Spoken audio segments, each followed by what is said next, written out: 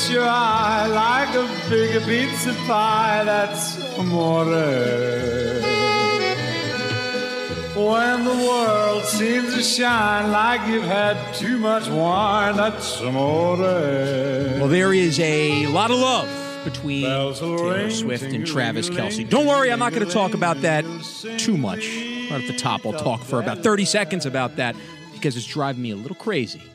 We'll talk about Kevin McCarthy and the speaker's race and Matt Gaetz. I work directly with Matt Gaetz in the White House, and he's somebody who's become a friend. Actually, I spoke right after him just a couple of months ago at an event for the Martin County GOP down in Florida, and he is a fantastic future leader of the current leader of the Republican Party. We'll talk about that. We'll talk also about defunding the police and a new report by Our America. That's right, a new report saying that, this is shocking, not that I want to ruin the punchline over here, but defunding the police does not help crime. Can you believe it? Wow, what a shock. And students are not showing up to school. We've got new numbers on this, and we have to have some new solutions because guess what? If students show up to school, they don't get no smarter. That's right. They don't get no smarter. That shows how much I showed up to school. But Travis Kelce and Taylor Swift, they are a love couple. And the only thing I'm going to say about it is this. Very simply, there is no way that this is organic. Now, what I mean by that is this was 100% set up by their PR teams. Let me say 99%. Let's leave that 1% for the romantics out there. 99%, this was set up by the public relations teams. Think about this. Taylor Swift has all kinds of new things coming out for consumers. She's got her tour, which over the summer was going absolutely crazy. They talked about just to get in the building, it was $1,500, $2,000 just to actually see her from the worst seats in the place. And if you've noticed, Travis Kelce has had 3 new commercials that have come out in the last month, including one where he is championing taking the COVID vaccine along with the flu shot this year. All happening in the last month, right when this big announcement ended up happening. So I have a lot of trouble believing that this thing is organic. Okay, I don't want to spend my time talking about Taylor Swift and Travis Kelce. You get plenty of that. You can hear that wherever you want. And there's going to be a whole much more analysis on Taylor and Travis for the weeks. I don't think months, because I'm not sure if they're going to make it months. But for the weeks ahead, I do have faith that they'll make it weeks and weeks ahead. Well, one of the things that has caught my attention recently is a new report by Our America, an advocacy group, actually a Hispanic American advocacy group, that says the defund the police movement has destroyed cities in America. Okay, we've been saying that all along. That's not anything that's new to us. But anyone with any kind of common sense knows that if you threaten to completely defund the police, along with taking away their qualified immunity, and add into that recipe district attorneys who won't prosecute, guess what? Here's the shocker. Crime is going up. Let's put some numbers behind that, though, right? We all knew this. We knew this a long time ago. We knew this 3 years ago. We knew this 4 years ago, 5 years ago in New York when they started to try to pass cashless bail in New York, right? Remember, New York got into the defunding the police movement before the rest of the country. We started cashless bail in 2019 over here. 2020 is when other cities started going crazy with their stuff in the wake of the George Floyd riots. So here's some of the stuff behind this. And what Our America ends up doing is they highlight 5 mid-sized cities. So it's not New York, it's not Los Angeles, not Chicago, not San Fran, not the big cities that we normally like to focus on. And I understand why we focus on New York. And it's for good reason. But it's a different look at this. They looked at Pittsburgh. They looked at Tucson, Arizona. They looked at Milwaukee, Wisconsin. They looked at Henderson, Nevada. And they looked at Atlanta, Georgia. Now, I would say I think Atlanta, Georgia is one of the 10 biggest cities in the country. I wouldn't call that a small city. But the very interesting thing about this, and they don't even talk about this in their write-up or in their article, but think about the cities that they've looked at. Pittsburgh, Tucson, Milwaukee, Henderson, which is just outside of Vegas, and Atlanta. What do all 5 of those cities have in common? They are in swing states, really purple states. Pittsburgh is in Pennsylvania. Tucson is in Arizona, Milwaukee in Wisconsin, Henderson outside of Vegas in Nevada, Atlanta in Georgia. All of these states were decided by 1.5% or less, some by thousands of votes last time in 2020, and likely will be very, very close again. So it's fascinating to pay attention to these cities rather than just probably the New Yorks, the LAs, the Chicagos, the San Franciscos, because those states, for the most part, are decided. We know which way California is going in 2024. We know which way Illinois is going for Chicago. We know which way New York is going. So this actually focuses in on those cities in these swing states that are still very much in question. But the report, in focusing on these 5 cities, these 5 mid-sized cities, and Atlanta, says that they have seen elevated levels of crime since 2020, when the George Floyd riots, the summer of love. Remember the summer of love? Remember the MSNBC shot where you had, I can't remember who the reporter was.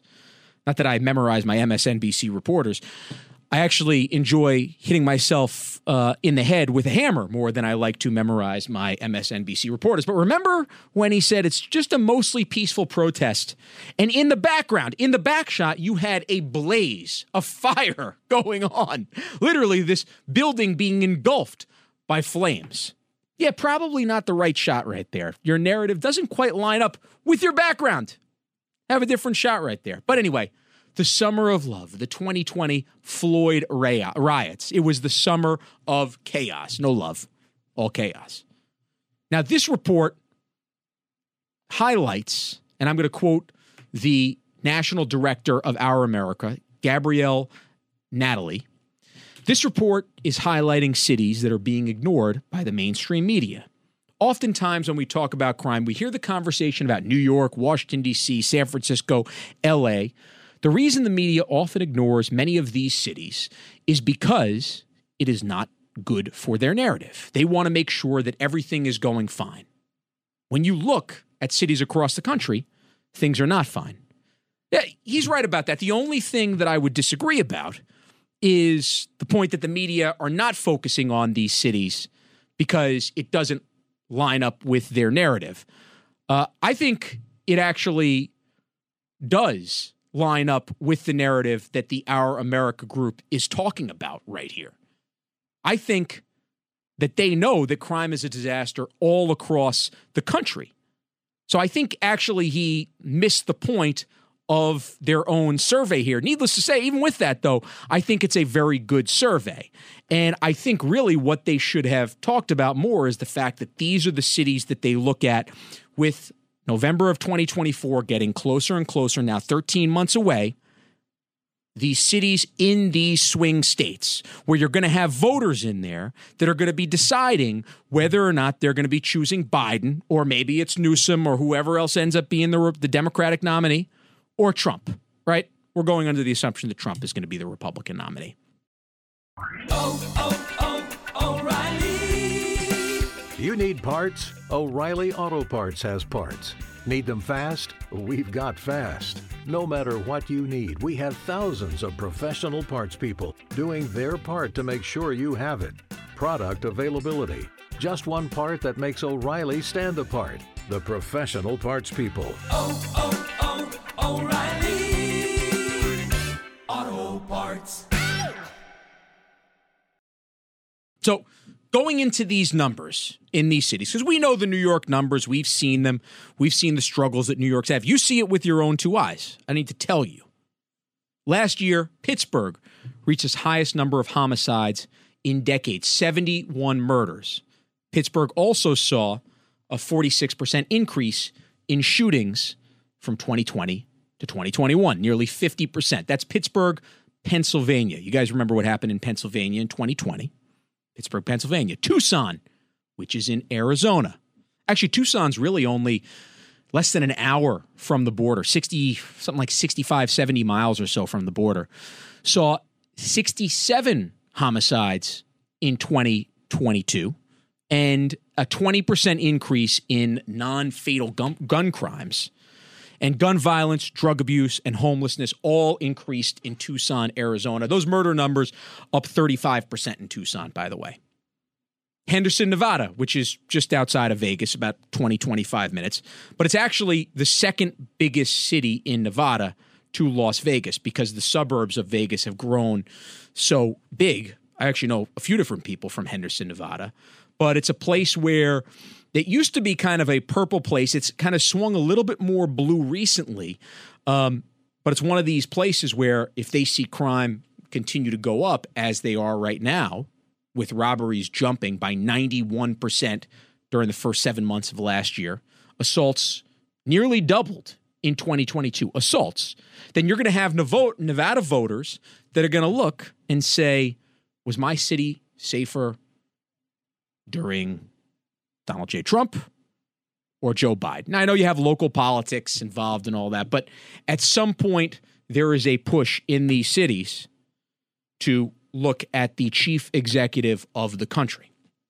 Now, in Atlanta, which, again, I don't know why they included Atlanta in there. I get it. It's a swing state city. They don't mention that it is. Really, that should have been the title of this article, that the swing state is up significantly. How will this affect voters' decisions in 2024? But they are the researchers, and this is a good study, even if the summation may be a little bit off. In Atlanta, burglaries increased by 31%. Motor vehicle thefts up 22% in 2022 from 2021. And aggravated assaults also increased, and this number is actually quite astonishing. Aggravated assaults in 2021, 970 in Atlanta, Georgia. So less than 1,000.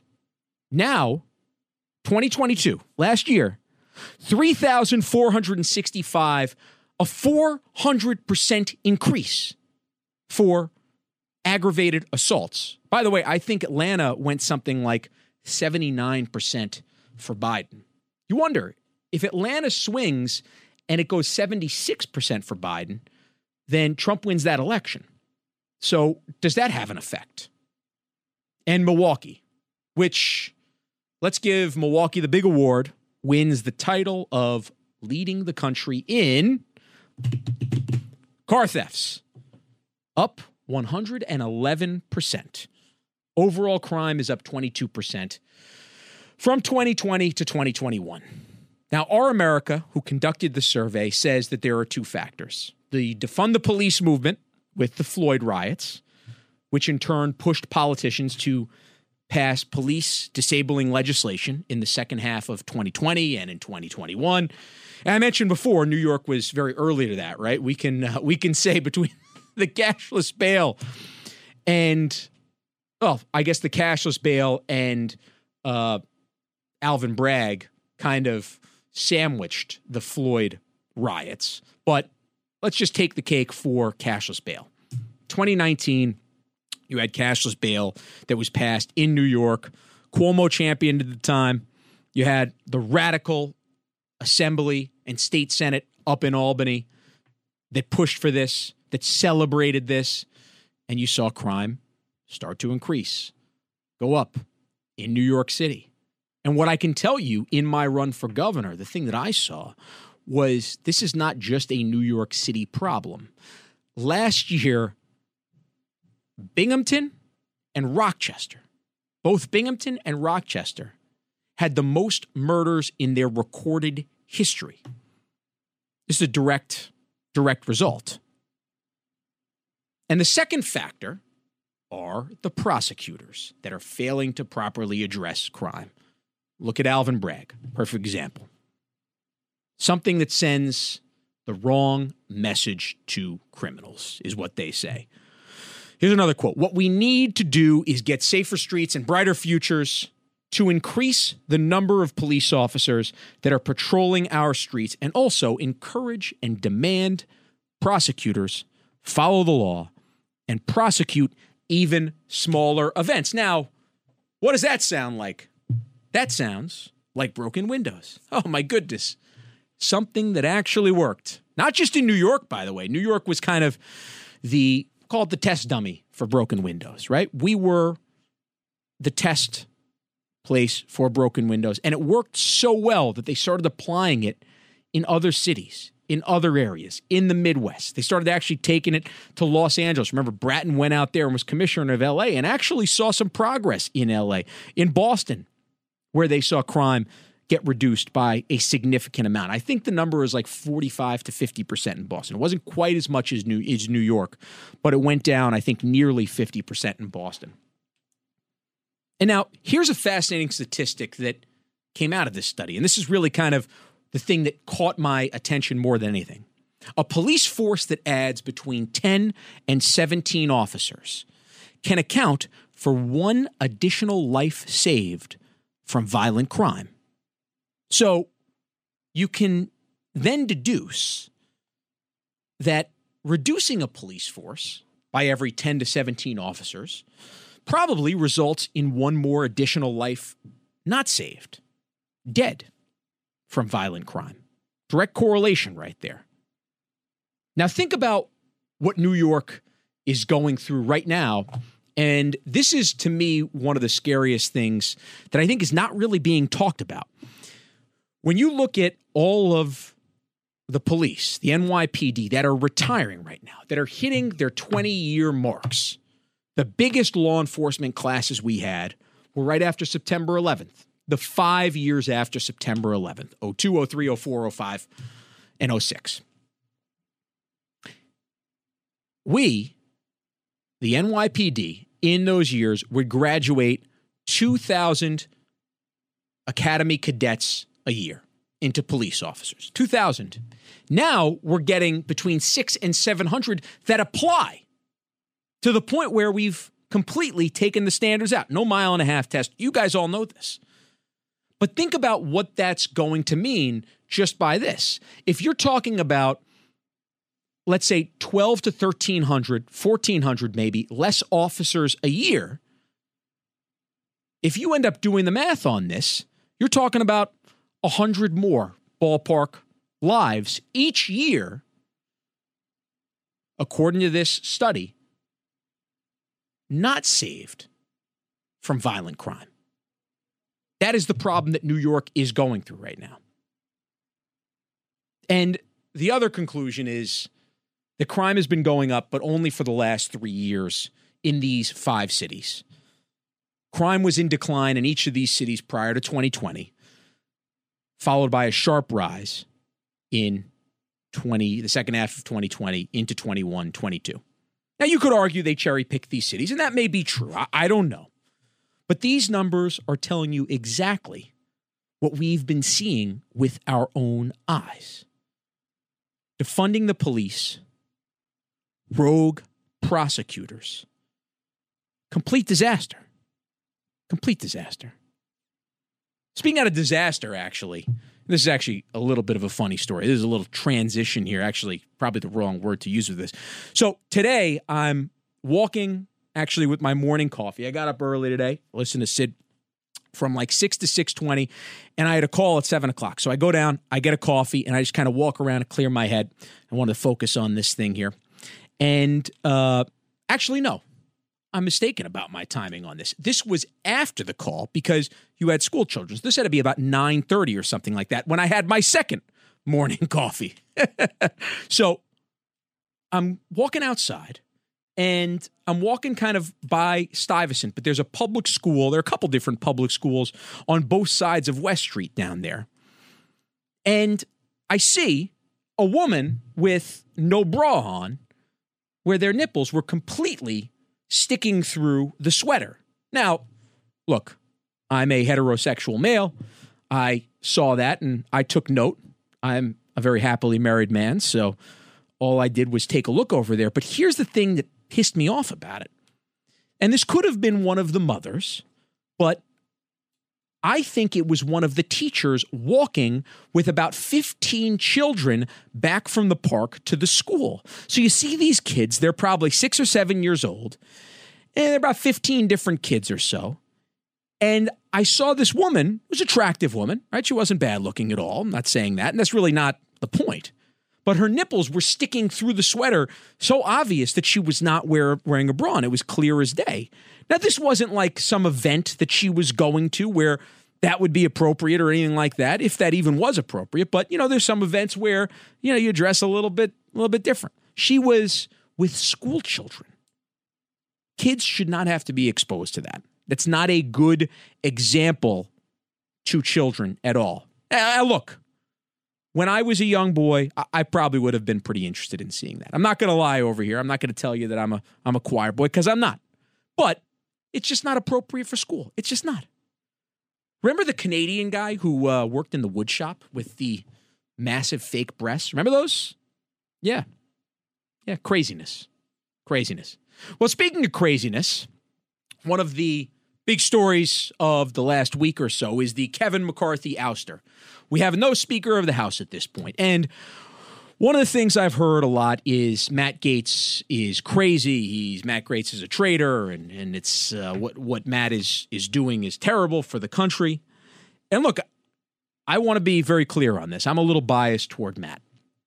I think I got to know Matt Gaetz while he was in Congress. I actually saw him, as I mentioned before, in Florida a few months ago. I spoke right after him, which is actually one of the toughest people to speak after I've ever had to do. On the gubernatorial trail, I had to speak after all different types of people, all the other three candidates that I ran against, other former governors, even my father. And speaking after Matt Gaetz in Florida was one of the toughest things, because the guy is so intelligent, but he knows how to convey the facts in a interesting way. Remember, it's very difficult to be able to match that. That's the thing that DeSantis is struggling with, right? DeSantis, we think, has done a very good job down in Florida, but he is one of the most boring people to ever listen to. Gaetz is very good at this. So I've heard a lot of people say, well, Gaetz is crazy, Gaetz is terrible doing this. But I want to say this part about this, right? You think about the fact that CR's in Congress hasn't passed a budget in 27 years. That the House of Representatives, which is where spending originates, and that's right in the Constitution, and we know that spending is completely out of control. And instead of curbing it, we're continuing to spend more and more and more on foreign wars, while Americans continue to get squeezed. To me, Matt is standing by his principles. And I think he is an extremely important part of the conservative movement. He's extremely bright. He's extremely well-spoken. I know there was an accusation against Matt, but it was one that was completely unproven and uncharged, by the way, and uncharged. And in this day and age, you can have all different kinds of accusations pushed against you, especially by political opponents. And Matt has political opponents on both sides. He certainly has made a lot of enemies in the Republican Party as well. But Matt understands that he's going out there and he is representing his constituents and their problems that they have with Washington, D.C. Now, one of the things we can talk about is what is the role of the Speaker of the House? And this is where you can look at Matt and say, okay, look, this is probably somebody that does not align with Matt's ideological beliefs. We'll even just say being an ideologue, right? Nancy Pelosi was a massive, massive partisan as Speaker. I know that when you had the AOCs of the world, she, supposedly pushed back a little bit against the squad. But until the squad came in, she was as left as almost anybody in Congress. The squad just made her look a little less partisan, but she was very, very partisan as a Speaker. And you could say Newt was partisan as a Speaker as well. So this might not be Nancy who started this. This might go back to Newt.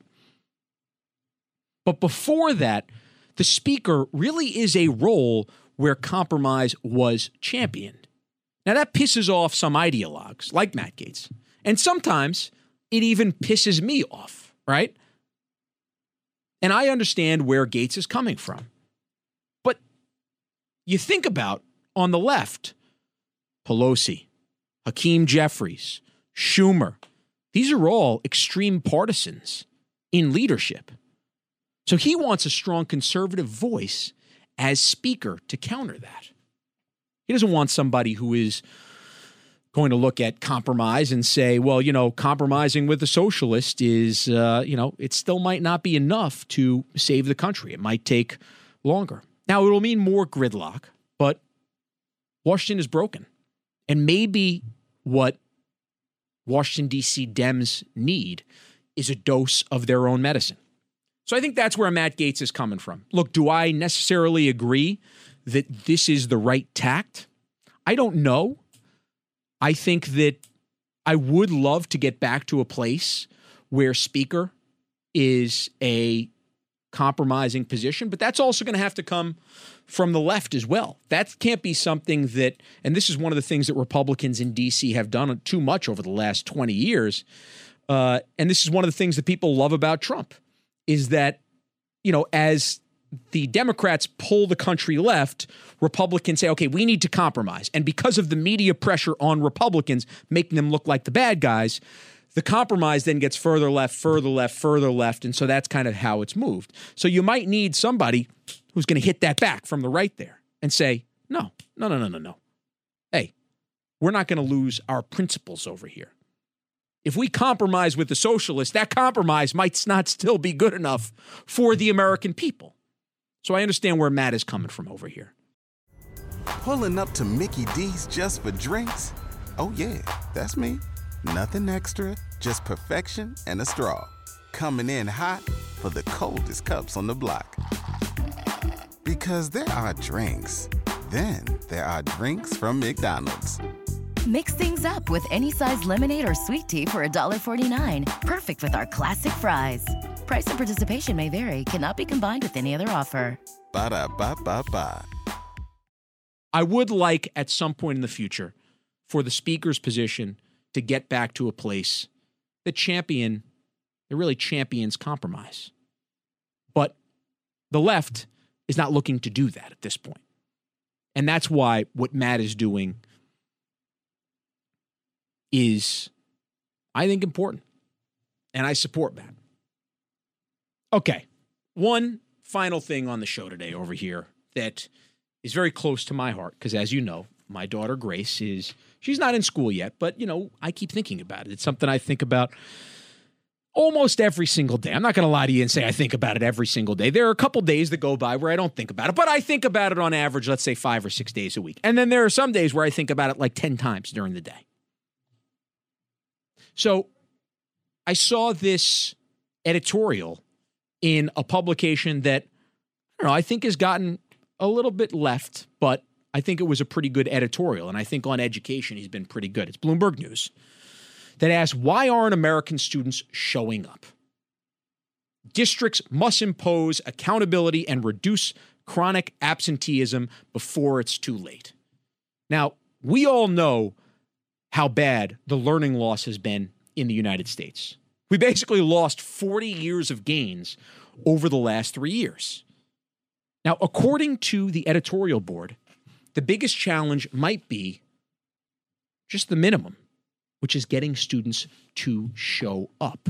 The rates of absentees have skyrocketed since the beginning of the pandemic.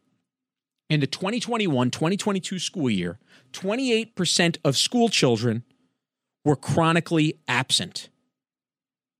Means missing at least 10% of the 180-day school year. That's what it means. Missing 10% of the 180-day school year. So 18 days. That's chronically absent. 28% of school children nationally were chronically absent. Before the pandemic, 15% of kids were chronically absent. That was like Kevin. Kevin was one of those kids. Producer back here. He was chronically absent right here. He's even absent. He's sitting there, but he's still absent. I could see it in his eyes right there. He's with us. He's with us every step of the way. So that number has nearly doubled from before the pandemic to after the pandemic. 15% of kids before, now 28% of kids chronically absent. But it's even worse. These chronic absenteeism numbers are up even more in urban school districts. 40% 30% chronic absenteeism in New York City. Similar numbers in LA and Chicago, about 40%. In Detroit, 77% of school children are chronically absent, over 3 in 4. Think about that. Now, what does that mean? That means that inner city kids are missing what should be valuable time in the classroom, which means less opportunity for them in the future. Not developing the skills necessary to have the potential to be successful. Now, you could argue that many of these schools are so bad right now that these kids might have a better chance of seeing success getting into the real world early, but not at 9 or 10 years old. I think a lot of the BS that's being taught at school right now is truly disheartening some parents. Those that don't have the resources to send them to other schools might lose faith and say, you know what? We're just not going to send them to school. If you're going to learn, if Jimmy's going to learn that he could turn into Jimma, and if Kevin's going to learn he can turn into Kevina, and vice versa, then what are we doing sending these kids to school? But here's the real problem, and it gets to this toward the end of this, and I think it's very important. There are 2 suggestions that really hit the mark. One is to roll back the COVID-era policy of submitting assignments online. That's like the mail-in voting of school. Think about that. You don't know if the student is actually doing the work or copy and pasting, right? You don't know that. So when you think about submitting assignments online, that's just like copy and pasting, basically. That's not going to work. Plus, they don't get the human interaction. And that, to me, is one of the most important part of schools. It's learning how to interact with your peers. And second, and this probably is the biggest of all of them, and really at the crux of it all, expand merit-based pay for teachers and boost incentives for top teachers to teach in poorly performing classes. If kids do better, then they show up. It's that simple. But the second part about that, the merit-based pay, teachers union will never have it. Because of that, our students will continue to get unmotivated bureaucrats as their teachers, rather than motivated and performance-evaluated educators. So that's why, ladies and gentlemen, we need to make sure we have school choice for our kids. We need to have as many options as possible when it comes to school. That's why I'm a big believer in tax credits. That's why the states that are doing it well are pushing the tax credits out there. And I'm going to keep on fighting for our kids over here because I got a little one. And look, America's kids are too important. Okay, my friends. Well, look, I look forward to next week with you. I love you, and we're going to keep on fighting the good fight over here on The Andrew Giuliani Show.